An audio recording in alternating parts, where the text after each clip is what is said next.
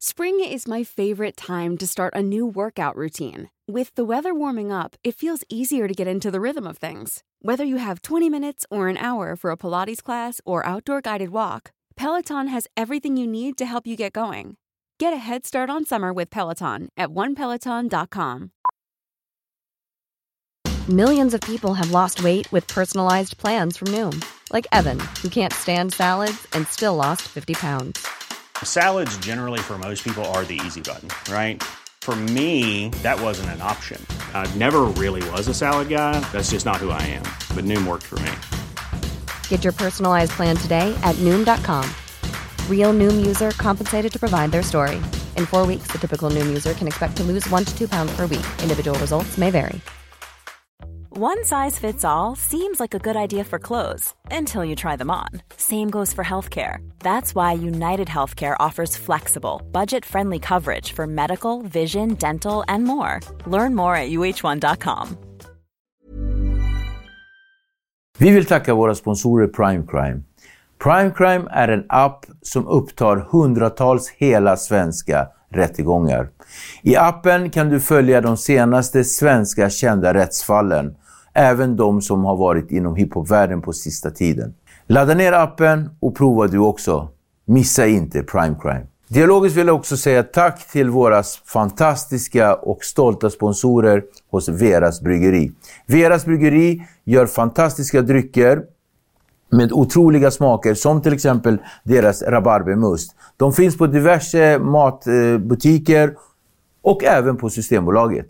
Förväntar du dig och tror att gärningsmannen är en man och du vill se det och polisen vill leta efter män, då kunde vi ganska länge liksom klä ut oss till killar och inte prata.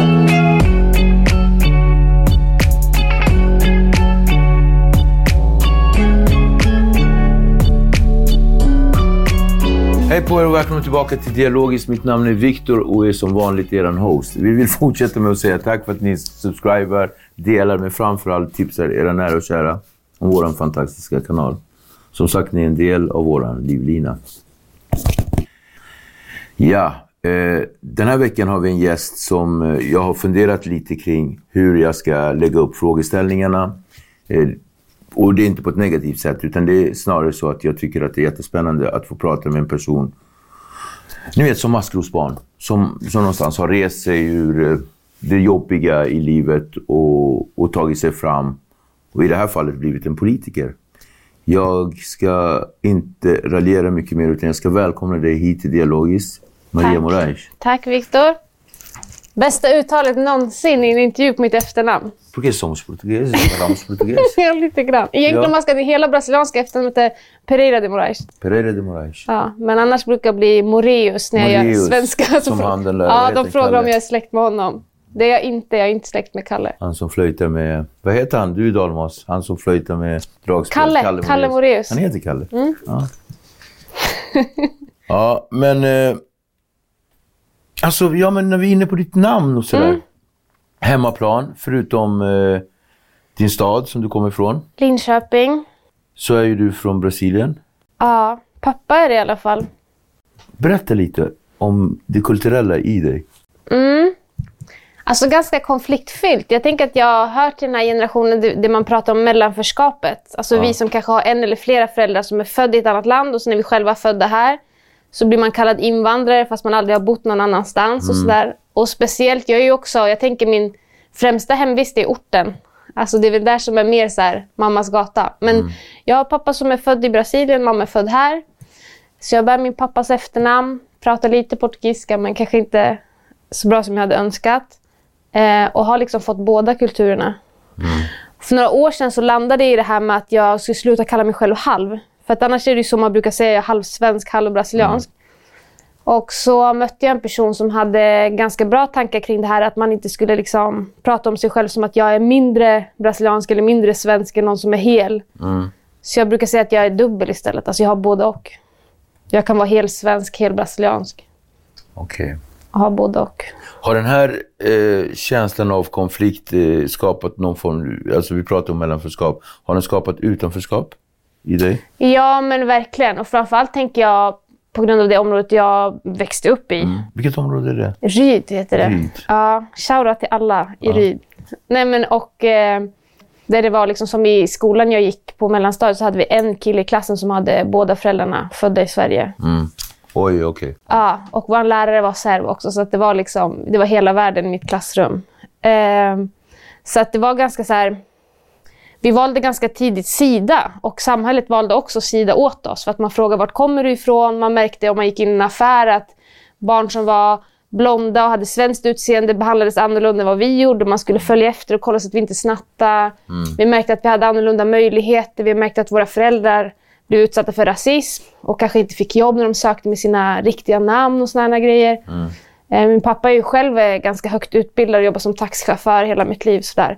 Så att vi såg de här orättvisorna ganska länge. Vi hade också, alltså Linköping var så här nazistfäste på 90-talet. Och vi hade även då, även om jag är lite yngre, så hade vi ganska stor rörelse av liksom olika nazistiska grupperingar som jagade oss och som bråkade med AFA och så här.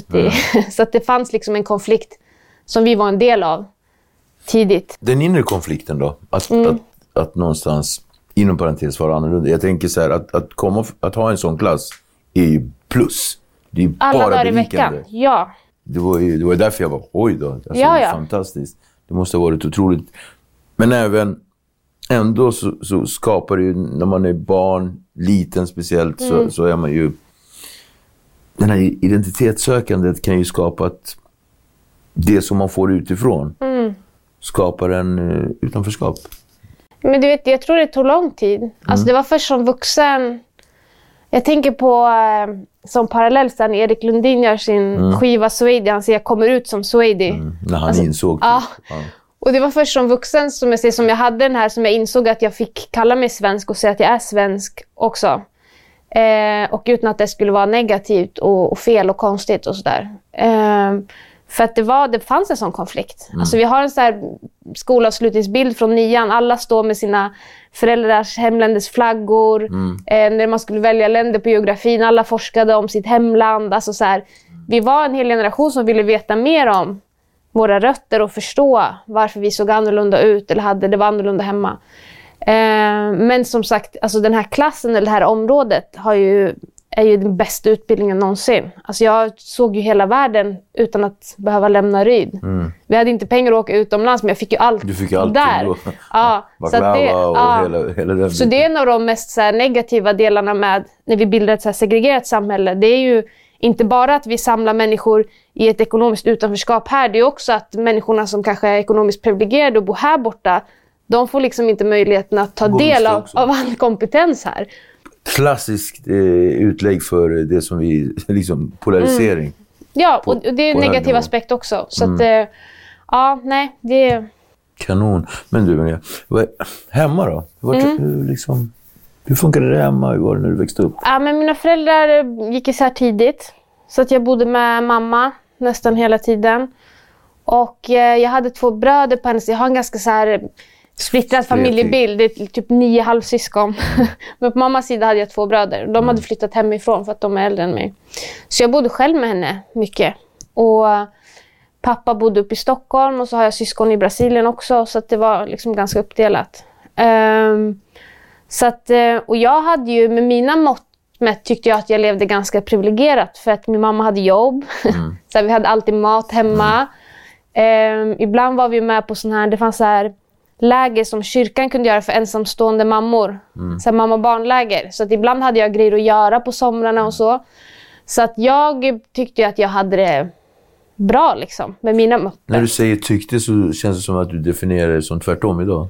Ja, men när vi blev äldre, och jag tror inte det bara var för mig, men när vi blev lite äldre så insåg vi ju att man hade dragit det korta strået i samhället när vi började röra oss utanför området. Liksom. Men när vi bodde i Ryd, när vi var små i den här åldern, då tror jag vi alla kände som att det var de här stora gräsytorna, ingen trafik i mitten, alla sprang till varandra. Alltså, det var ju idyll på det sättet.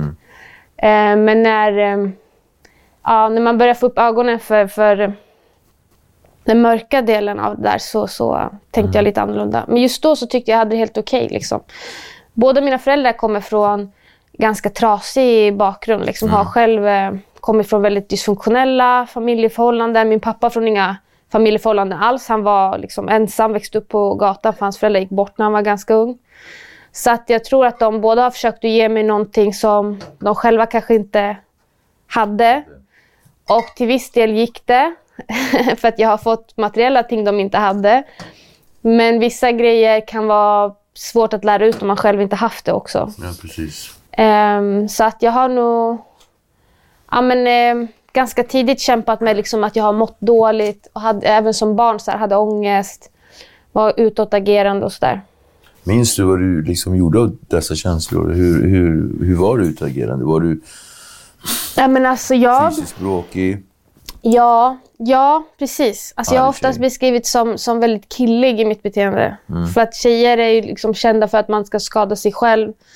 Och jag skadade andra. Eller tog sönder saker eller bråkade i skolan och så. Sen så, jag var ganska understimulerad i skolan. Så att det funkar för mig när vi läste i en sån här 1-3-klass. När jag kunde läsa det 3-orna läste.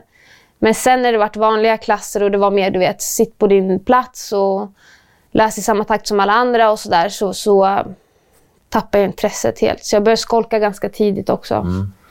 Och det som händer när man skolkar, det behöver jag säkert inte förklara för dig, men det är att ingen vill sitta ensam hemma. Så då träffar du andra som skolkar. Och alla har olika anledningar kanske att inte trivas i skolan, inte vilja vara hemma, inte må bra. Och då får man ju den här gemenskapen i liksom det dysfunktionella. Och sen var ju, alltså när vi begick så här, vårt första brott, var ingen som tänkte kring att det här var ett brott eller så här. Det var bara ett naturligt steg.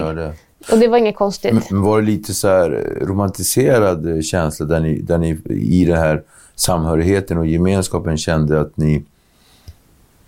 det här var så kul? Var det en sån bild eller var det revolt mot samhället? Ja, mer det sistnämnda. Väldigt arg på samhället. Alltså väldigt besvikna på samhället. En gemensam bild av att de har svikit oss, vuxenvärlden har svikit oss, ni förstår oss inte. Men också så här tankar kring att det gör inget om vi tar från dem, de har redan så mycket pengar. Det är skillnad att begå brott mot företagen, mot privatpersoner. Alltså en ganska så här, du vet, ganska klassisk gatumentalitet. Kriminell tankemönster, precis. Som jag rättfärdigar. Så det har tagit många år för mig att liksom trampa ur det där. Vad heter han? Gunnar Bergströms kriminalitet som livsstil. Alla de här klassiska. Superoptimisten, rättfärdigar, utvaldhet. Alla de här. Ja, men visst. Så att det tog många år att jobba bort. Men alltså det beteendet var, vi enades i det, och den här gemenskapen ändå, vi hade ju liksom så familjära känslor till varandra. Det var ju liksom en av de starkaste gemenskaperna jag haft i hela mitt liv. Och känslan till dem och känslan till liksom orten, till där vi fanns, var ju starkare än allt annat, verkligen. Men när du var så här på drift, som man kan säga att du var, hur var det hemma då? Mamma och pappa, hur liksom fångade de upp dig? Mamma jobbade fullt ut. Mamma jobbade, och farsan också. Ja, vi levde på existensminimum. Mamma jobbade stenhårt. Betalade av gamla skulder och sådär. Hon bad om hjälp ganska tidigt. Och liksom bad om hjälp från skolan och BUP och sådär. Man hade inte riktigt... På den tiden så pratade man kanske inte riktigt om etiketter som man gjorde nu. Att det skulle utredas, att man skulle få hjälp i familjekurser och såna här grejer. Utan man såg mer att du är väl liksom en sund mamma som inte knarkar och har ett jobb typ. Precis. Det här kan ju du fixa. Och så uppmuntrar de så mycket till att bestraffa mig. Alltså så här, dra in veckopeng, dra in utegångsförbud, internet, du vet, stänga av modemet som det var på den tiden och sådana saker. Shit, ja. Så att, och när allt redan hade försvunnit, då fanns ju ingenting. Alltså jag minns tydligt den här första gången jag kände den här, nu har jag ingenting mer att förlora. Och då var jag ganska liten. För nu har de tagit allt. Jag har utgångsförbud, de har tagit min telefon, mitt internet. Jag får inte vara med min klass i skolan, jag var avstängd från klassen. Men vad ska hända nu? Då var det ju bara att gå all in liksom. Och det är en ganska farlig känsla. Nu var jag liten, men jag vet ju vuxna män och kvinnor som bär på det också. Har man ingenting kvar att förlora så kan man bli en ganska farlig människa.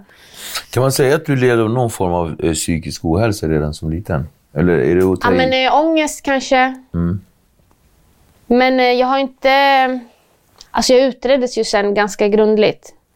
Så jag vet ju att jag har ingen liksom diagnos på det sättet. Nej, det känns inte diagnosig alls. Nej. På något sätt. Däremot vet jag, och det här kan det som stack ut är att jag har liksom en högre begåvning på papper än vad andra har. Det som man kallar för särskild begåvning. Så det är ganska vass? Ja, men det är någonting negativt om du inte sätts i rätt kontext. I rätt kontext kan du bli liksom en skön professor eller Elon Musk. I fel kontext så blir du duktig på det som gynnas där. Och i mitt område så var det liksom att slåss eller begå brott eller att bråka med folk. Sådär. Och det var ju liksom min följdfråga. Vad hade du för roll i din gemenskap? Ja, men jag var nog den. Jag tog ganska naturligt liksom en ledarroll. Så att jag tror nog att det var många som... Och det tycker jag är intressant när man träffar folk i efterhand, så var det flera som är så här, säger att de såg upp till mig eller önskar att de hade mitt liv. Och jag tittar på dem och jag säger, va? Du vet, det var bara misär. Jag ville ha ditt liv. Ja. Men så att jag tror att jag kanske var en sån person som man uppfattade som lite så här ledarperson typ. Var du lycklig då? Nej. Som tonåring som var? Absolut inte. Och det tycker jag är det jobbigast, för det folk säger, nu har mina döttrar är ju 11 idag, tvillingtjejer, och så har jag en son som är 7. Och ibland så kan folk skämta och säga vänta tills de blir 13, du vet så. Och det är inte ens ett kul skämt för mig. Det är verkligen inte alltså, det är min värsta mardröm att de skulle må så som jag mådde när jag var tonåring. För det var liksom inte så att det var bus, utan vi mådde ju skit allihopa. Och jag önskar ju ingen där. Jag hör dig. Någonting hände när du var 13. Alltså någonting drastiskt. Ja, men det var första gången som vi torskade för ett större rån. Och jag tänker så här, ett större rån, då har ni gjort en massa mindre rån.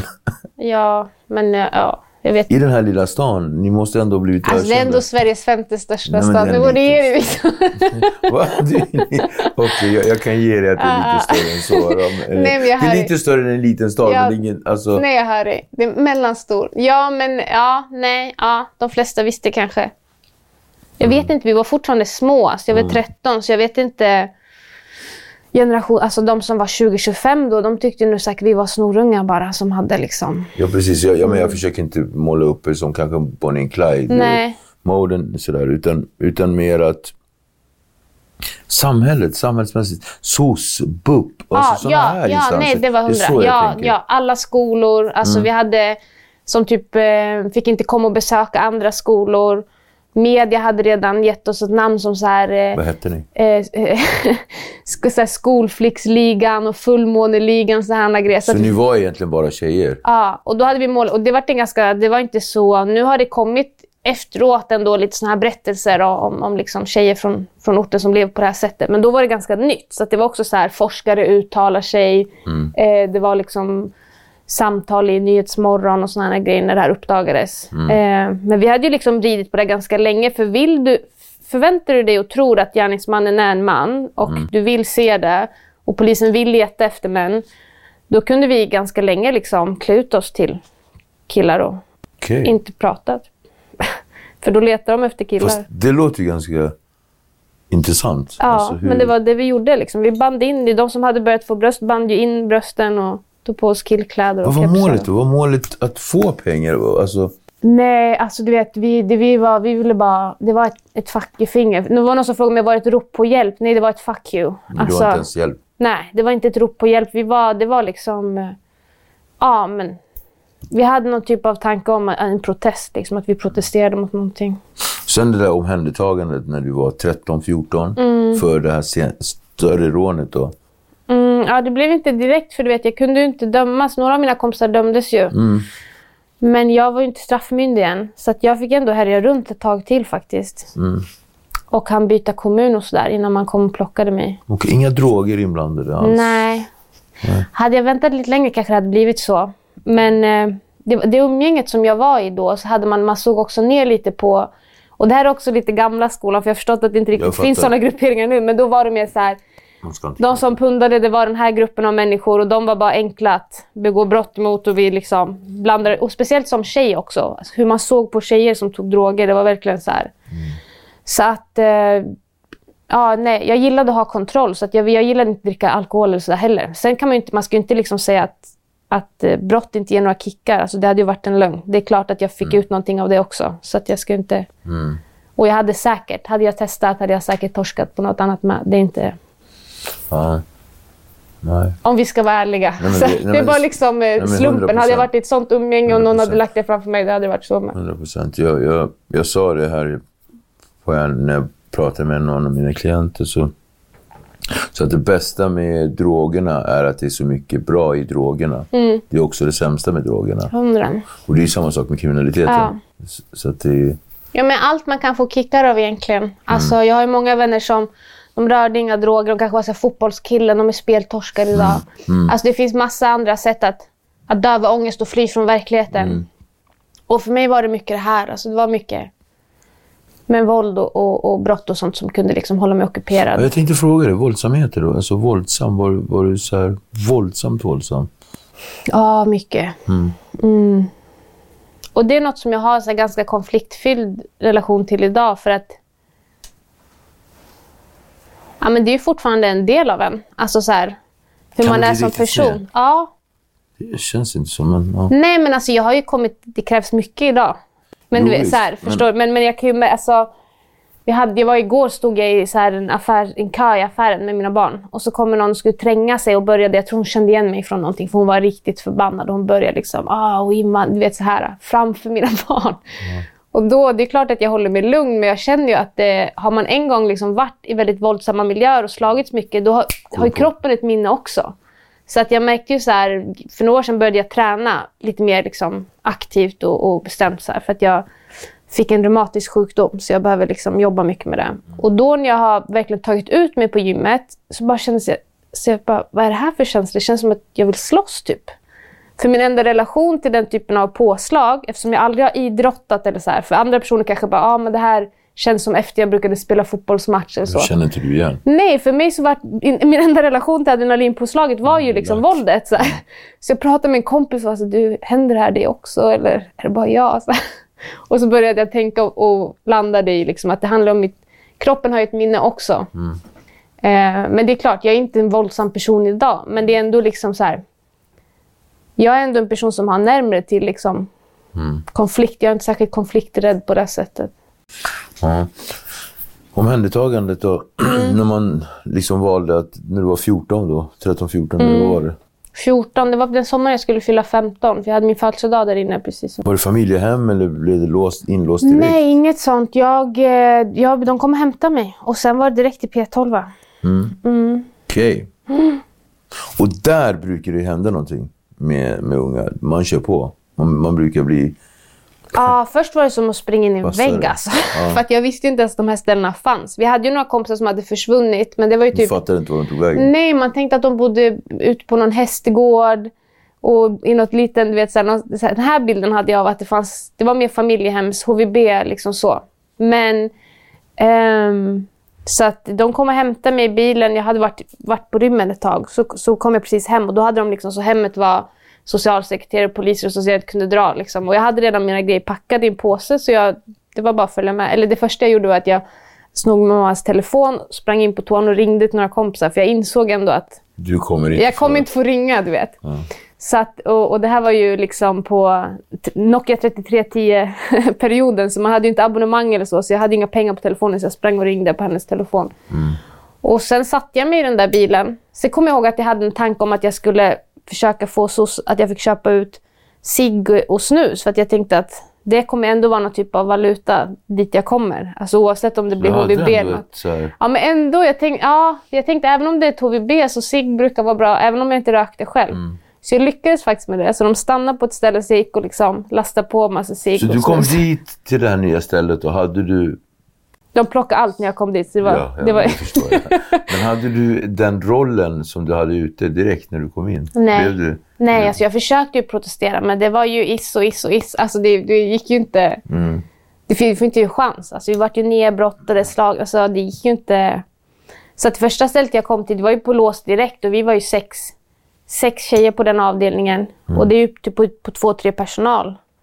Och det är bara glas och överallt. Du har ju inte en chans liksom och man får inte ha liksom, telefonlister som övervakas och övervakade samtal och allting. Så det finns ingen möjlighet liksom.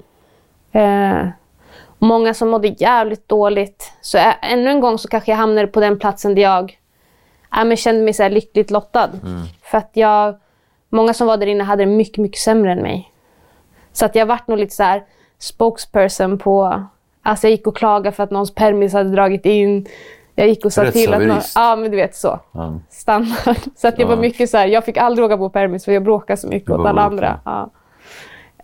Och sen flyttade jag till ett annat ställe där jag var sen permanent eller liksom lite längre tid. Hur länge var du där då? Ja, det sammanlagt så blir det, jag var på låst i 1 år ungefär. Ja, och sen så hade det varit utslusseperiod och så här, så det blir typ 2 år med. Okej. Så du kom ju hem 17 bast, 16-17? Ja, jag började åka hem när jag var 16 typ. Ja. Okej. Och någonting fick dig in i politiken? Eller alltså, du hamnade i föreningslivet? Ja, precis. Jag gjorde ändå en mellanlandning för att alltså det jag vill vara tydlig med att så här, den här tiden på SIS, det var ju inte här det vände för mig. Alltså det här... Fast man får den känslan? Ja, för det som hände där var att jag tänkte så här, okej, jag väntar tills jag är 18 med att begå brott igen, för då kommer jag inte hamna här. Ja, så att det var liksom, jag tog ett beslut här uppe. Alla mina kompisar var fortfarande i det. Killen jag dejtade då var fortfarande i det, så jag var fortfarande i det här livet när jag kom ut. 100% liksom. Sprang med dem, levde med dem, men var lite så här försiktig själv. Ja. För att jag tänkte att jag ville inte förlora den kontrollen igen. Så att det var absolut så att jag varit nojig på ett visst sätt. Men jag hade ju inte landat i så här att det inte var bra att skada mig själv eller andra. Att jag skulle hela den här. Så att jag hade tagit ett beslut här uppe, inte här. Men det som hände då var att den killen som jag träffade fick så här, han var lite äldre så att han hade blivit dömd till öppen vård och frivården hade koll på honom efter. Och då var han blev dömd till att vara på KRIS i Norrköping. Kriminellas revansch i samhället, föreningen. Så då hakade jag bara på honom dit när han skulle dit på något möte. Och blev lite så här, ja men upplockad egentligen, i ett vägskäl så här. För att jag hade kommit hem till jag fick inte komma till min gamla skola så jag kastades in i någon skola. Försökte vara någon annan, det gick inte. Skulle plugga upp alla betyg för att få läsa gymnasiet, fanns inte en chans, du vet. Så att jag stod ju liksom och vägde mellan så här. Du var helt bra läge för att bli upplockad. Helt faktiskt. Bra läge. Och då... Och där är ju KRIS så bra. Ja, och då var ju de så här, men vad vill du göra nu? Och jag bara menar, så här, det är ingen som frågar mig. Det var bara fokus på vad vi hade gjort innan och liksom alla problem. Och de var ju villiga att ge mig en chans. Och tyckte inte att jag var... Alltså... Så då måste ju du någonstans ha hamnat i Unga KRIS. Alltså det hade inte börjat än. Jag var ju med och startade Unga KRIS. I Sverige. Jag var ju förbundsordförande på den tiden. Det var så här Rickard Samani och hela gamla gardet som inte jobbar längre. Men så då fanns bara KRIS. Och min första mentor var en kille som var ganska nymuck från Hall. Han hade suttit för dråp. Det låter lite sjukt när man tänker att han ska bli kontaktperson. Men han var perfekt för oss. Han hade tänkt klart, jobbat klart med sig själv. Han driver behandlingshem och så här idag. Jättebra kille.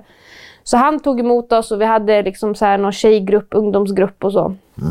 Och sen i det så började vi förstå att man behöver ha riktad liksom verksamhet för unga. Och då så bildade vi Unga KRIS. Det här måste ha varit 2014, nej 12, 13, 14, nej. Vad blir det? 12, 13, eller? Nej, det måste vara 2005, 6. Mina döttrar föddes 11. Så först hade... Nej, förlåt. Jag menar 2002. Wow. Jag gör också det där när man lägger till en 10.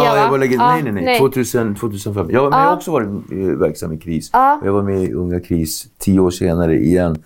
Känner Rickard jättebra. Shoutout till Samani. Shoutout till Samani. Alltså, han var en av mina riktiga förebilder då. För att jag kommer ihåg när jag kom upp till Stockholm och träffade honom. Och bara så här vill jag också vara. Är det så här man kan vara när man har lämnat det här livet bakom sig? Och liksom grym föreläsare. Jag såg upp till honom mycket när jag började föreläsa själv. Så hade vi en kille i Uppsala som hette Mange. Som var, han finns inte med oss idag, men han hade lite så här rolig historia för att han var den enda 15-åringen som hade suttit på anstalt. För SIS ville inte ha honom längre. Känner Mange jättebra. Fantastisk människa. Så att det här var liksom... men alltså det var ett guldgäng som stod och väntade på mig verkligen. Och hade så mycket livserfarenhet som jag bara kunde haka på. Mange och jag gjorde en behandling tillsammans på Korpariet, så vi var jättebra vänner. Är det sant? Ja. Jag minns när jag gick Men bort. var du på hans begravning eller? Nej, jag var någon annanstans. Ja. Nej, men alltså, och hans bortgång var ganska tuff för mig. Det var faktiskt då jag lämnade föreningen. För att det var... Ja, men vi hade en period där ganska många hade gått bort. Och jag hade blivit mamma i samma veva. Och det var ganska tufft att alltså, fortsätta begrava mina kollegor. Och sen gå hem och... Ja, nej, det är komplext det där. Men det är en jättesorg alltså. Det var en tuff period för oss. Förstår. Det är något speciellt att bygga upp en förening som har krav på att alla som är med ska ha ett förflutet. Man blir skör på ett sätt. Alltså det är en jätte, vad ska man säga, fördel när man jobbar med folk. Alltså vi kunde ju fånga in, men man är också, du vet, sårbart. Det händer grejer. Det börjar komma pengar. Om en till återfall, då kan en hel förening gå ut till återfall. Så att... Och det är också en stor problematik med just föreningslivet. Alltså som Nova Brassen uppe, kris. Men det här som Lugna Gatan-snacket man hade också. Så alltså, det är jättebra grejer. Alltså, så här, Sverige hade inte varit något utan någonting av det här. De här Fryshuset-projekten, Passus, Unga Kris, allt det här. Men man måste respektera också hur skört det är. Alltså, man måste förstå från samhällets sida. Det är inte som att driva en startup eller någonting. Utan... Precis. Men och också, sen när det är vi gamla förmågor, just det här med strukturell och falsk stolthet inblandad och vem som ska bestämma. Och sen också just det här alltså styrelsemoden. Att liksom kunna bestämma, men jag stannar här, nu går vi vidare. Man sitter inte för länge på sina poster. Det är lite de grejerna, så att det är mycket som man får jobba med där. Jättemycket sånt och alltså det är många som hade kvar liksom sina gamla beteendemönster. Men jag tror också det var en bra mellanlandning för många, för att för mig, jag hade inte kunnat gå direkt från det livet jag levde in i liksom, vad vet jag, på en fotbollsförening eller något. Alltså så här, det var ett bra hopp emellan. Så här. Men jag brukar ju säga det, att man får inte stanna på sådana här ställen för länge. Det ska vara en sluss, ja. Det ska bara vara en sluss. Och för mig så, lyckligtvis så slussades jag ut ganska snabbt. Ja. Men det var ju av ren olycka att jag kastade iväg. Men det är en helt annan historia. Men om vi... Ja, men då så då är vi någonstans 2005. Förlåt för min extra etta. Jag gör också den där, alltså, man vill kännas lite yngre kanske. Folk bara, hallå, vad säger du? Det var 15-20 år sedan. Och då, när det gäller just kris, så liksom, de gick ju isär också från X-Con. Lite längre fram där. Hur kommer du i föreningslivet då? Alltså steget till... Nej, men jag gör jättemånga år där. Alltså en stor del av min personlighet var verkligen, jag var Kris-Maria. Och det var det jag gjorde. Det var det jag kunde. Så jag levde ju där. Alltså andades där, åt där och umgicks bara med mina kollegor. När jag hade adepten, jag var kontaktperson. Det var 24 timmar om dygnet, tillgänglighet. Så att jag var aldrig ledig. Någon ringde och hade tagit en överdos här, jag flög dit. Någon satt i häktet, jag flög dit. Alltså det var det enda som var liksom, i ganska många år. Men när jag började känna mig färdig, så var det flera av mina kollegor som hade tagit steget vidare. Och jag hade sett att de gjorde häftiga saker. De hade börjat plugga och sådär. Och då sa jag bara, nej, men det sista jag ska göra är att jag ska starta upp i Linköping. För vi har inte haft en förening och sen släpper jag. Så då sökte vi, fick något så här 3-årigt stöd i Linköping. Jag anställde en kille, jag tränade upp ett gäng där. Jag hade 15 anställda med ADHD allihopa. Alltså. Kunglig arbetsgrupp. Men och sen så släppte jag det. Och då... jag var på en plats där jag var så jävla trött på att be politiker om pengar och försöka förklara för politiker. Och då tänkte jag, fuck it, då blir jag politiker själv då. Så det var verkligen den inställningen liksom. Men många har ju ställt mig den här frågan, att bli politiker. Är det som att bara öppna en dörr till ett rum, sätta sig ner med ett papper, så skriver man så här, hej, jag skulle vilja vara en politiker, och så skickar man det till någon och så blir man politiker. Man går med i en förening bara. Det är lite det jag undrar. Det är som att börja spela fotboll i ett korpenlag eller något. Det är den vanligaste frågan jag får, så det behöver ingen särskild utbildning, ingen särskild kompetens. Både på gott och ont. Men jag tycker det är viktigt att demokratin ska vara öppen för alla. På vilket sätt är det ont då, tänker du? Ja, men att det finns ju partier som har kommit upp med väldigt mycket människor som kanske skulle behövt ha liksom en så här grundläggande förkunskap kring mänskliga rättigheter och demokrati till exempel. Men vi kan ju inte, om vi skapar en tröskel in i politiska partier, då skakar vi ju liksom det demokratiska fundamentet. Så jag tycker att det ska vara precis så enkelt som det var. Så får man får ta med sig det dåliga i... Ja. Man får ta med sig saltet i sockret. Ja, men så är det. Och så är det väl med demokrati i mångt och mycket. Liksom. Vill vi att alla ska rösta, vill vi att alla ska tycka, då får man... Så att nej, jag har varit uppvaktad faktiskt av flera partier. Men jag... Det var så pass alltså? Ja, men för då hade jag gjort mig lite ett namn, du vet. Jag satt i Barnombudsmannens expertråd, jag var uppe och jobbade med drottningen Charles. Jag hade gjort såna här grejer så att man tänkte, men det här är nog en bra person att liksom värva. Liksom, de kör conquistador. Ja, men lite liksom så här. Ja, men du vet i Almedalen så här, vill du inte... Men jag träffade företrädare för Miljöpartiet som gjorde studiebesök hos oss. Och märkte att det var det enda partiet som jag tyckte pratade om en framförhållning som inte var en mandatperiod eller projekt på 1 år. Man pratade om barnbarns, kommande generationens liksom, samhälle. Och där fastnade jag. Så att jag har varit miljöpartist utan att ha miljöfrågan som min främsta fråga. För jag tänkte ju fråga dig varför just... varför just Miljöpartiet och hur... Det är långsiktigheten, Viktor, alltså 100%. Ja. Sen har jag ju förstått, för att jag har ju fått en fantastisk, kollektiv utbildning i miljö- och klimatfrågan. Så jag har ödmjukt fått backa och säga... Hej. Jag förstår att det här är den största frågan. Jag är inte den som är den, så. Men om vi ska komma dit så måste vi också ha ett sammanhållet samhälle, ett land... En värld som liksom kan jobba tillsammans. Så att miljöfrågan är en klassfråga, klassfrågan är en miljöfråga. En av mina... Vad menar du där? Men så här, jag har en av mina favoritaktivister, en brasiliansk kille som han varit mördad, som jobbar mycket för rättigheter ute i Amazonas. Chico Mendes heter han. Han har ett citat som säger så här att environmentalism without class struggle is just gardening. Okay, förstår du? Det är bara ytligt. För att det som händer är så här, när vi har byggt det här samhället vi har gjort idag till exempel, där vi lever på ett sätt som att vi har 5 jordklot, du vet, vi utvinner från någon annans plats. Det betyder att det finns människor som förlorar någonstans. Nu börjar vi prata klasskamp, eller hur? Så kanske de bor i ett land där det blir torrt på grund av hur vi har påverkat klimatet. Sen vill de fly från det landet för det blir oroligheter på grund av vattenbrist. Och så rör de sig och tänker, men vi går till de här länderna som har vatten, som har rättigheter. Och helt plötsligt står vi här och säger så nej, vi kan ta emot mer invandrare när folk kommer från typ Somalia till exempel. Alltså flyktingar från Somalia är ju klimatflyktingar. Men man pratar inte om det. Och så att det finns ett jättetydligt samband. Sen är det samma sak så här, när bensinen blir dyrare, när elen blir dyrare. Det slår inte på de som redan har pengar. Det slår på de som inte har pengar. Och då är det en klassfråga mer än någonsin. Och då måste vi göra såna här grejer som vi pratar om i Miljöpartiet. Sänka moms på maten till exempel. Alla behöver mat. Då måste vi reglera skatter för dem på landsbygden så det inte blir dyrare. Alltså du vet. Så att det hänger ihop. Och vi har nog varit dåliga på att prata om det. Men jag tycker att det är ett superviktigt perspektiv. Du vet, så här, solidariteten. Vi har ett ansvar för hur det vi gör påverkar andra.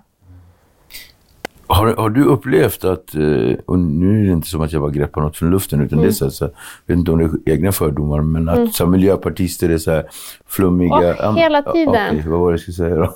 Miljömuppar, verklighetsfrånvända. Just den. Ja, vad får vi höra mer? Landsförrädare. Okej. Nej, mycket sånt. Ja. Vad tror du är liksom den fördomen, vad tror du den kommer ifrån? Att man liksom inte just ser miljöpartister eller just det partiet som någonting som tar statsfrågor och utrikesfrågor och så här på allvar. Alltså jag tror vi har varit... Att man fokuserar på fel saker. Ja. Är det med mig? Ja, alltså jag tror så här. Dels har vi har varit dåliga på att vara folkliga. Alltså det som händer så här är ju när man har en övertygelse och vi ser till forskning och vi ser till liksom vad alla så här ledande forskare i världen säger. Och så har vi den bilden supertydligt. Och så jobbar vi kanske mot en väljarkår som inte alltid delar den bilden. Då kan man nog dels uppfatta som så här högfärdig eller verklighetsfrånvänd. Sen finns det också en ganska stark så här kapitalistiskt driven rörelse som vill jobba mot miljörörelsen. Alltså där man vill måla upp oss på det här sättet. Så att man ska inte heller så här låtsas som att det inte finns en motståndsrörelse som verkar både i sociala medier och liksom med olika typer av opinionsarbete på EU-nivå så här, till exempel. Så att det är inte så att det kommer från ingenstans, utan man vill ju att vi ska ses på det här sättet, att vi ska uppfattas som... Varför tror du att man vill det då? Ja, men det är många som tjänar pengar på att vi exploaterar planeten helt enkelt. Alltså, det är den ärliga sanningen. Så. Det finns ju folk som tjänar pengar på att det är som det är idag. Och vi är ett ganska systemkritiskt parti. Det blir liksom... Det är en obehaglig sanning helt enkelt. Att utmana så här, oljeindustrin. Att säga att vi inte ska exportera vapen. Att prata om Putin, om liksom så här, oljeberoendet från Putins olja i Europa. Skitobekväm sanning. Mycket pengar. Mycket pengar, Viktor. Det är inte bara så där. Så att det är väl en ganska klassisk strategi också att måla upp sina motståndare som dumma huvudet eller verklighetsfrånvända och sådär. Så att jag tror det är tvådelat. Jag tror det ena är liksom att vi har varit dåliga på att kommunicera, och det andra tror jag är en ganska stark så här, rörelse som vill motarbeta miljörörelsen helt enkelt. Men för dig personligen då, vad betyder politik för dig? Alltså om du så här greppar själva benämningen. Ja, men jag vet, jag har sån, det är lite... Alltså jag är en politiker som inte gillar politiker. Politiker kan man vara eller politik? Jag är en politiker som inte gillar politiker. Kan man vara? Förstår du hur jag menar när jag säger så? Jag förstår precis. Och så jag kan ha jättesvårt för hur de politiska samtalen ska hållas. Hur man förväntas kommunicera på ett visst sätt, klä sig på ett visst sätt, bete sig på ett visst sätt. Hur man ska svartmåla så fort man har målat sin båt med fel färg eller köpt en Toblerone på sitt kort eller vad det nu kan vara. Ja, men den typen, det har jag väldigt svårt för. Sen kan jag också ha en enorm kärlek för alla de här fritidspolitikerna och politikerna vi har ute i Sverige som bara bygger det här landet på sin fritid. För så det ser ut. De absolut flesta som är politiskt engagerade gör ju det utöver sina vanliga jobb och så här, sitter i någon nämnd i kommunen och såna här saker. Och jag tycker att det är ett vackert system.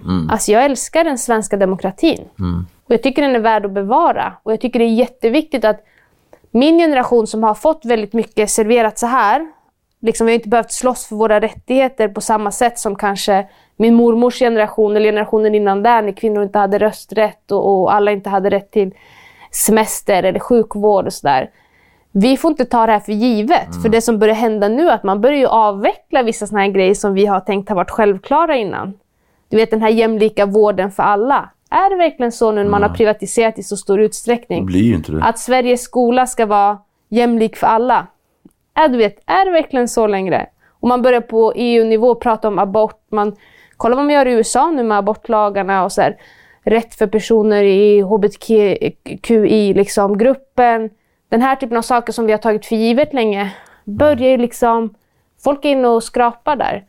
Och då är det viktigt att vi inte är en generation som tänker att någon annan sköter det här. Gud, nu var det jättelångt och flummigt svar. Jag fattar svaret jättenoga. Så att för mig är det liksom, jag har aldrig velat bli politiker. Jag har aldrig drömt om att göra politisk karriär. Jag gör fortfarande inte det. Jag tänker inte så jag ska till Stockholm en dag och sitta i riksdagen. Verkligen inte. Jag bara känner att det här är det jag behöver göra just nu för att skapa förändring. Men kommer du komma till Stockholm en dag och sitta i riksdagen? Så jag gillar inte en Stockholm. Förlåt alla tittare. Jo, men... Jag trivs bra i Linköping. Men du kanske för att Stockholm är en storstad? Ja, nej, jag vet inte. Till skillnad från Linköping, tänker jag. Så här, jag har ju varit på olika platser och känt att jag har gjort förändring. När jag var på KRIS kände jag, nu kan jag göra förändring. Jag var involverad i en startup i New York ett tag och kände, nu kan jag göra förändring här. Jag har drivit egna bolag, nu gör jag förändring. Just nu känner jag att det är i det politiska rummet. Om vi träffas om några år så kanske jag är skittrött på det och känner att jag ska öppna en bank istället för att det är pengarna som styr. Jag vet inte. Ja, precis. Jag fattar. Makt, alltså jag har försökt att lista ut vart makten ligger. Det har rört sig lite genom åren. Har du lätt för att jobba med andra människor? Och jag tänker så här speciellt, nu pratar vi om politiker och sådär. Det är ju väldigt speciella personer som blir politiker. Eller? Ja, nej, men jag tror, alltså det politiska rummet attraherar ju en speciell typ av människor. Men jag tror också, alltså i mitt eget parti så tycker jag vi är en så här ganska skön skara människor. Många som kanske inte gillar att ta så mycket plats. Så att det kanske jag är så här lite ensam om. Att vara bekväm i det. Så jag har många väldigt kunniga partikollegor som är så här skitpålästa, har dunderkunskap, värsta livserfarenheten, men de vill inte upp och bråka i en talarstol liksom. Men jag har nog väldigt många som från andra partier eller som tycker att men jag är svår att ha att göra med. Att det är svårt att veta om min lojalitet ligger till liksom makten eller om det ligger till folket. Förstår du vad jag menar? Ja, det har jag till och med fått höra så här. Att wow, det kan hur känns det? Nej, men jag vet inte, det blir väl en komplimang eller? Min lojalitet är väl till folket och väljarna, eller? Jo, precis. Men vad ska jag sitta i rum och ljuga liksom, kollektivt med folk? Inte så tänker jag, utan jag tänker att man ens ifrågasätter något sånt. Så menar jag. Ja, men inte det liksom, det är väl också... Alltså det vi måste tänka så här med, Victor, det är klart att när jag går in i ett rum att det finns fördomar. Om vi från alla olika aspekter, jag är öppen med min bakgrund, att jag har begått brott. Jag är kvinna. Oftast går jag in yngst i rummen. Det är klart att man har en tanke om. Hon är nog så där liksom. Och det får jag ju, det är jag medveten om och det får jag liksom jobba emot.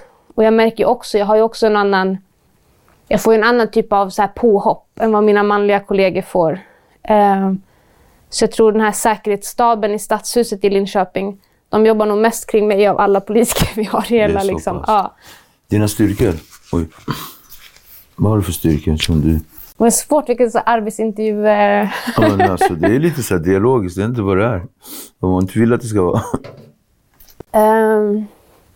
I det politiska eller i livet alltså överlag? Alltså någonting som du tar med dig från livet in i det politiska, tänker jag. Jag vet ju redan men jag tänker om du kanske är medveten. Nej, jag vet inte. Jag tänker att jag kan vara ganska orädd. Att om jag sätts i en svår situation så har jag oftast tankarna om alltså att jag har gått igenom svårare saker än det här. Ja. Så att jag är nog ganska liksom, det krävs ganska mycket för att skaka mig så. Och sen är jag inte heller så konflikträdd. Det är väl liksom politiker, det är ganska viktigt. För att är man rädd för konflikt så...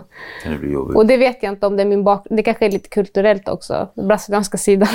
Så för det... Precis, men sen också i den här konfrontationsöppenheten kan man säga så är du ju också väldigt retorisk. Så att du kan ju... Jag kan snacka. Du kan snacka för dig. Jag vet inte vad det är för skillset. Men det är en bra skill, tänker jag. Alltså, vi pratar om styrkor i politiken och så här. Vad är det för svagheter då? Alltså, liksom otålig. Otålig. Ja. Och men jag tror också att jag kan... Alltså att jag är öppen med min bakgrund kan vara en tillgång. Men det kan också göra mig mer sårbar. För att då blir det också... Saker blir mer personligt. Alltså så här, jag har inte så lång distans till sakerna som kanske diskuteras politiskt. Förra året i Linköping till exempel så hade vi ju en mordvåg. Där liksom gatuvåldet skördade ganska många liv. Och flera av dem var liksom personer som man känner från förr eller barndomsvänner. Men en av dem var min bästa vän sedan 19 år. Och där fick jag liksom backa ett par månader och bara så här, jag kan inte, du vet, det går inte. Jag kan inte stå och prata om stoppa gatuvåldet och så här när jag sitter med hans familj och hans barn och gör hans begravning. Alltså så här, det går inte. För att det blir för personligt. Ska någon stå och säga till mig då, lite den här inställningen som man kan ha från flera partier att man förtjänar. Det var snack om att man skulle liksom, du vet, om man ändå är kriminell då förtjänar man den typen av öde och så här. Jag kunde ju inte vara professionell liksom i de mötena för att det var för nära.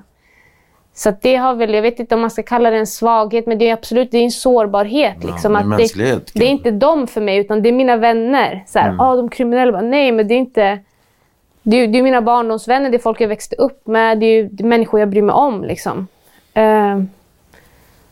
Så att nej, man går in i det lite mer sårbar. Det var lite fakta på att jag ser sårbarhet som en svaghet. Det kanske inte var, det kanske ska vara en styrka. Nej, men alltså, det ska vara en styrka.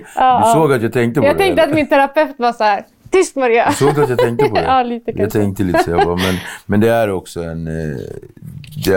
Det är, alltså jag fattar vad du menar. Ja. I det forumet så blir det ju en svaghet. Alltså politiken är ju gladiatorspel, Ja, du vet. precis. Du kan inte komma in haltandes. Nej. Du kommer bli fälld. Ja. Men jag tänker om vi stannar i det politiska och framförallt i det här... Jag beklagar din förlust. Framförallt. Tack då. Vad är er politik skiljer sig från de andra partierna? Deras politik när det gäller ungdomsbrottslighet och det här våldet vi har. Men jag skulle säga att det är två saker som sticker ut. Det ena är att vi pratar med en annan tidshorisont. Alltså vi har en annan långsiktighet. Vi är inte intresserade av att driva fram så här populistiska förslag som är häftiga nu. Utan vi pratar om vad vi vill bygga för samhälle i längden. För jag tror också att det vi betalar för idag, så här, alltså människoliven vi skördar nu, kravallerna i orten, skjutningar, morden, det är inte för beslut som togs 1-2 år sedan. Det är beslut som togs 20 år sedan, 25 år sedan. Och den horisonten har vi. Så vi är nästan de enda som pratar förebyggande arbete. Alltså jag märkte när jag var med på den här SVT-debatten att även om vi försökte så här, men vad vill du göra för att förebygga det? Så var man, hårdare straff. Nej. Vad vill du göra för att förebygga det? Jag såg det. Ja. Jag tänkte ta det som ett exempel i nästa fråga. Men det perspektivet finns inte. Och också det här perspektivet kring hur vi faktiskt får folk att lämna kriminaliteten. Alltså vi har överfulla fängelsen idag. Dubbelbeläggning, man får sitta häktad hur länge som helst, finns inga platser. Och hur vill vi få folk att lämna då? Så här. Om du kommer ut till ingenting, till ingen bostad, inget jobb, ingenting. Vad är ditt alternativ? Så någonstans måste vi både så här, stoppa inflödet med det förebyggande, och vi måste också öka antalet människor som faktiskt lämnar. Så att vi minskar den här gruppen i mitten. Liksom. Och det samtalet, men jag tycker typ inga andra partier har det. Det är bara hårdare straff, fler poliser. Och vad gör polisen egentligen? Alltså polisen träffar dig en sån här kort stund. De kan låsa in dig, de kan jaga dig. De kan hitta bevis. Och sen då? Det är inte de som gör att du vänder ditt liv. Det är inte de som förebygger brotten. Det är inte de som gör en förändring för dig på anstalt eller efter. Utan polisen är ju en grej, och det är jättebra med fler poliser. Det är bra med bättre arbetsmiljö för dem, att de jobbar mer som närpoliser och så. Ja, absolut. Men det är inte de som kommer lösa det. Nej. I alla fall inte själva liksom. Så då måste man ju prata så här. Skola, förskola, socialtjänsten.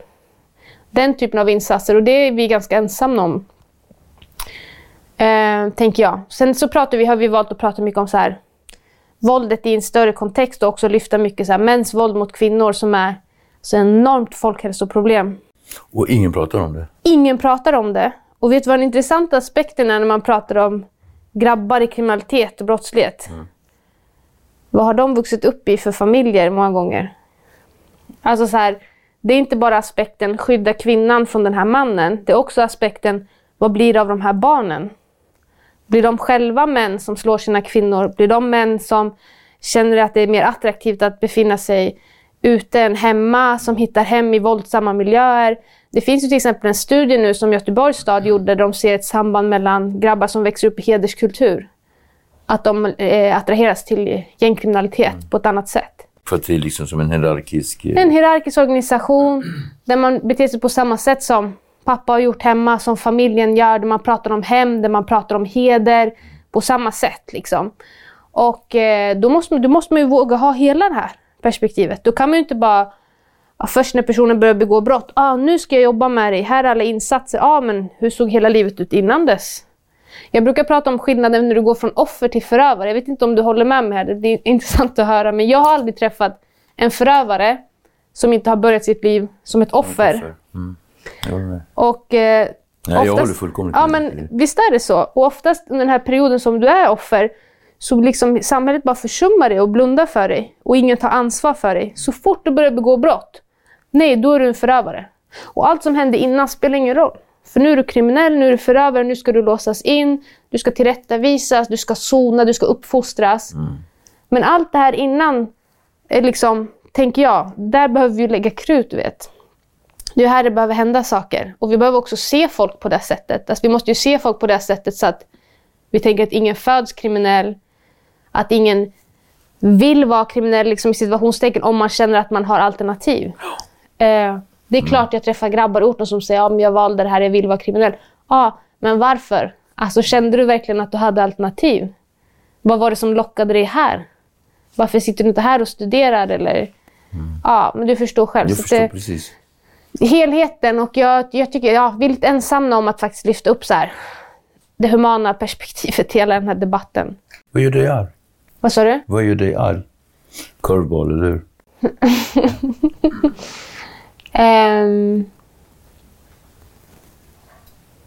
Vad kan göra dig riktigt sned?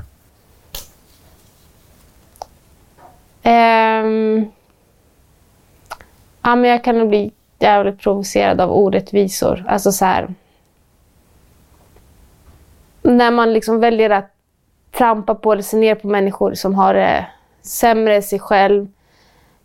Jag kan ha... Okej, nu ska jag... Det här, nu, real talk. Vet du en grej som gör mig jätteprovocerad? Folk som själv har flytt till Sverige för att de inte liksom ville vara i sitt hemland eller rört sig till Sverige för att få ett bättre liv, arbete och så. Och sen idag till exempel rösta på SD och vill stänga Sverige för andra. Det är en sån sak. Det triggar mig. Jag har skitsvårt att ha förståelse för att du fick en biljett in själv, du har jobb, du har ett liv här och nu ska du stänga dörren till personer bakom dig. Alltså någonstans när man tappar solidariteten och inte är ödmjuk och tacksam så här, glömmer bort vart man kommer ifrån. Det är kanske lite där också så här. Det finns en tanke också om kriminella som liksom, före detta kriminella som samma sak. Som också... Samma sak, som också säger så här, men det gick bra för mig så du ska skärpa dig, skaffa dig, typ hela den där. Jag kan ju få sådana där, fast nej, men jag är inte så. Jag kan ju få när folk frågar mig så här, hur var det? Jag har ju ett gammalt missbruk, 20-årigt gammalt missbruk bakom mig och sådär. Så finns det så folk som är aktiva som kan fråga mig så här, men hur ska jag sluta?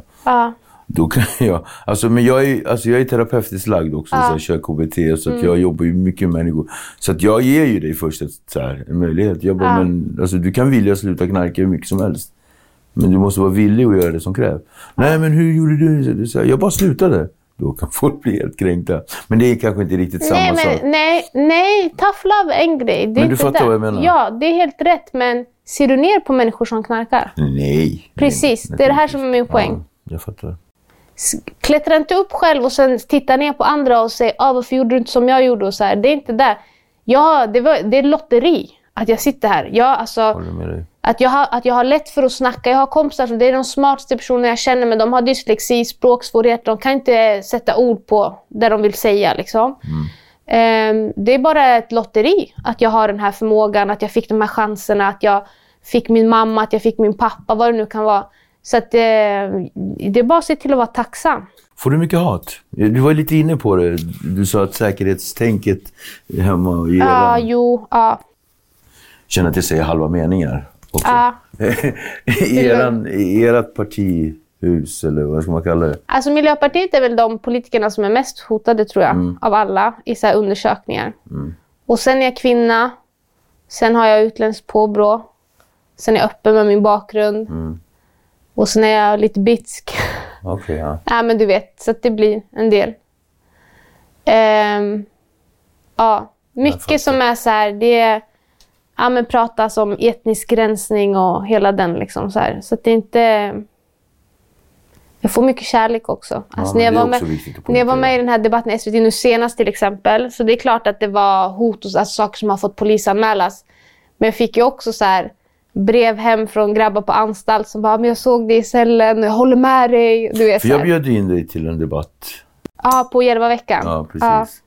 Det var det inte på. Ja, precis. Nej, just det. Jag bjöd in dig till Järvaveckan, men kunde inte. Men sen hade jag en tanke om att bjuda in dig på en debatt. Men det gjorde jag inte. Nej, för att det låg i samma tid. Då förstod jag att du skulle komma.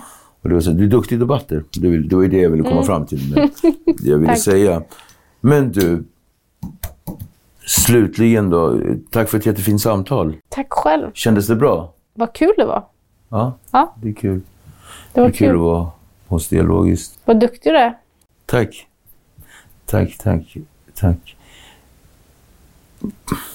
Finns det någonting som du känner? Jag är så obekväm på att ta komplimanger. Är du? Det var du där. Du bara försvann. Nej, absolut inte. Faktiskt inte. Jag blir mycket bättre på det. Det är bra. Om du hade gjort det, tacka mig för typ 8 år sedan. Nej, jag kan tycka att det är jobbigt. Jag kan känna lite. Men jag fixar det ganska bra.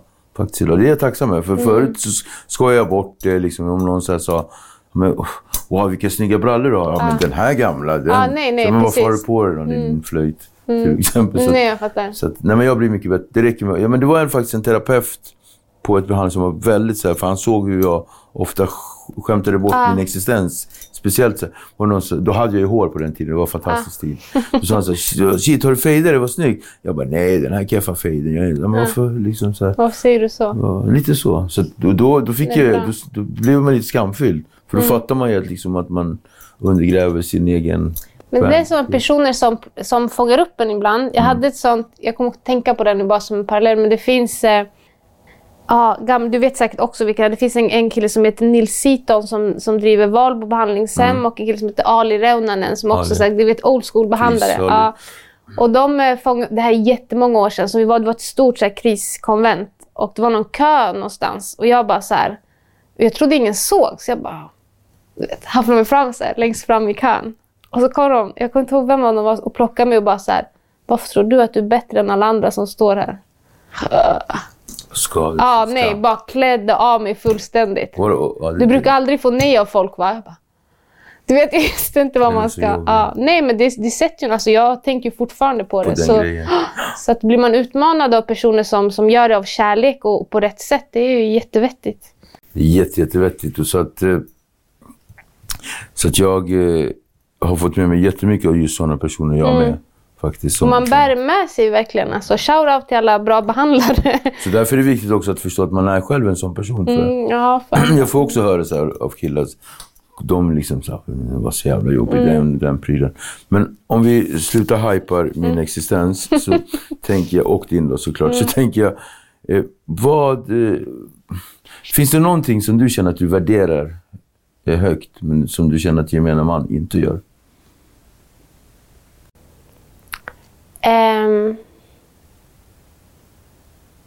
Det blir lite stigmatiserande. Men jag tänker att det första som kommer upp i mitt huvud är att jag värderar lojalitet väldigt högt. Alltså att man står för sitt ord och att man faktiskt gör det man säger och så. Det tycker jag, det ser man inte så mycket idag. Och också familj så här. Att faktiskt ta hand om varandra, ställa upp för varandra, ha öppen dörr, bjuda in, inte släppa varandra. Men som sagt, det blir lite stigmatiserande för att det är svårt att säga att gemene man inte gör det. Jag bara kanske kan säga att det inte är lika vanligt. Eller kanske att man kanske inte värderar det på samma sätt. Alltså jag har till exempel svårt att förstå att man har gamla familjemedlemmar som man inte besöker eller tar hand om. Jag kan ha jättesvårt att relatera till det. Alltså nu har inte jag varken mormor, morfar eller farmor och farfar i livet, men att se att min mamma skulle sitta på ett hem och jag träffar henne 1 gång om året, 2 gånger om året är väldigt långt bort för mig. Och det försöker jag liksom lära mina barn också och se hur man tar hand om mormor, morfar och farmor och farfar och tänka att en dag kommer de tänka så kring mig. Och även så här lojaliteten gentemot sina vänner, att också vara en vän när det inte går bra, du vet. Att inte bara vara där i medgång. Så jag har en av mina barndomsvänner som nyligen åkte in nu. Och vi har haft kontakt med honom nu hela tiden från anstalt, ringt, skickat kort och så här. Och barnen har också varit med i det. Och så frågar jag, men mamma, vad har han gjort? Och jag säger, men det spelar ingen roll för att är man kompis även när man gör dumma saker. Så va? Så det är klart att man inte behöver hålla med om vad människor gör jämt. Men jag är inte den som vänder ryggen till folk på det här sättet. Och det tycker jag handlar liksom att vara en vän och vara lojal och sådär. Och det, jag vet inte, det känns som att det är lite ovanligt att människor mest vill vara med när det går bra för en sådär. Och att det är många som är väldigt ensamma alltså i vårt land idag på grund av det. På grund av att man har misslyckats eller för att man är äldre och folk har glömt bort den till exempel. Så att Men nej, svårt att säga att det inte gemene man gör. Men du förstår vad jag menar. Jag fattar precis. Men det är kanske bara jag som har så här en glorifierande bild av mig själv. Nej, men du fattar vad jag menar. Ja. Så sånt tycker jag är viktigt. Och det försöker jag föra vidare till de 3 där hemma. Ja, du har fört vidare en hel del kunskap till våra tittare. Ja, hoppas. Kul att de ville titta. Det vill de. Tack för att jag fick komma hit. Tack för att du kom. Tack så mycket.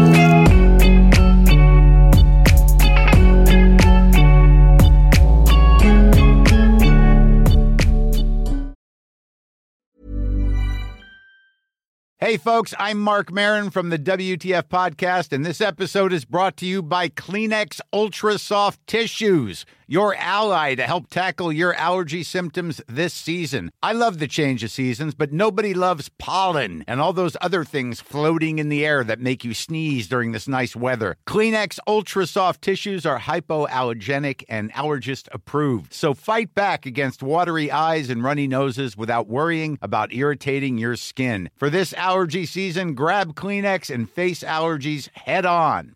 If you thought the only way to get a more defined jawline with natural-looking results was through surgery, think again. Juvederm Volux XC is a non-surgical injectable gel filler that improves moderate to severe loss of jawline definition and can help you achieve natural-looking results with little downtime. Even better, this improved definition lasts up to 1 year with optimal treatment. No maintenance required. Improve jawline definition for a smooth, sculpted look with Juvederm Volux XC. For important safety information and to find a licensed specialist, visit Juvederm.com. That's Juvederm.com. Not for people with severe allergic reactions, allergies to lidocaine, or the proteins used in Juvederm. Common side effects include injection site redness, swelling, pain, tenderness, firmness, lumps, bumps, bruising, discoloration, or itching. There's a risk of unintentional injection into a blood vessel, which can cause vision abnormalities, blindness, stroke, temporary scabs, or scarring. Talk to a licensed specialist to find out if it's right for you. Planning for your next trip?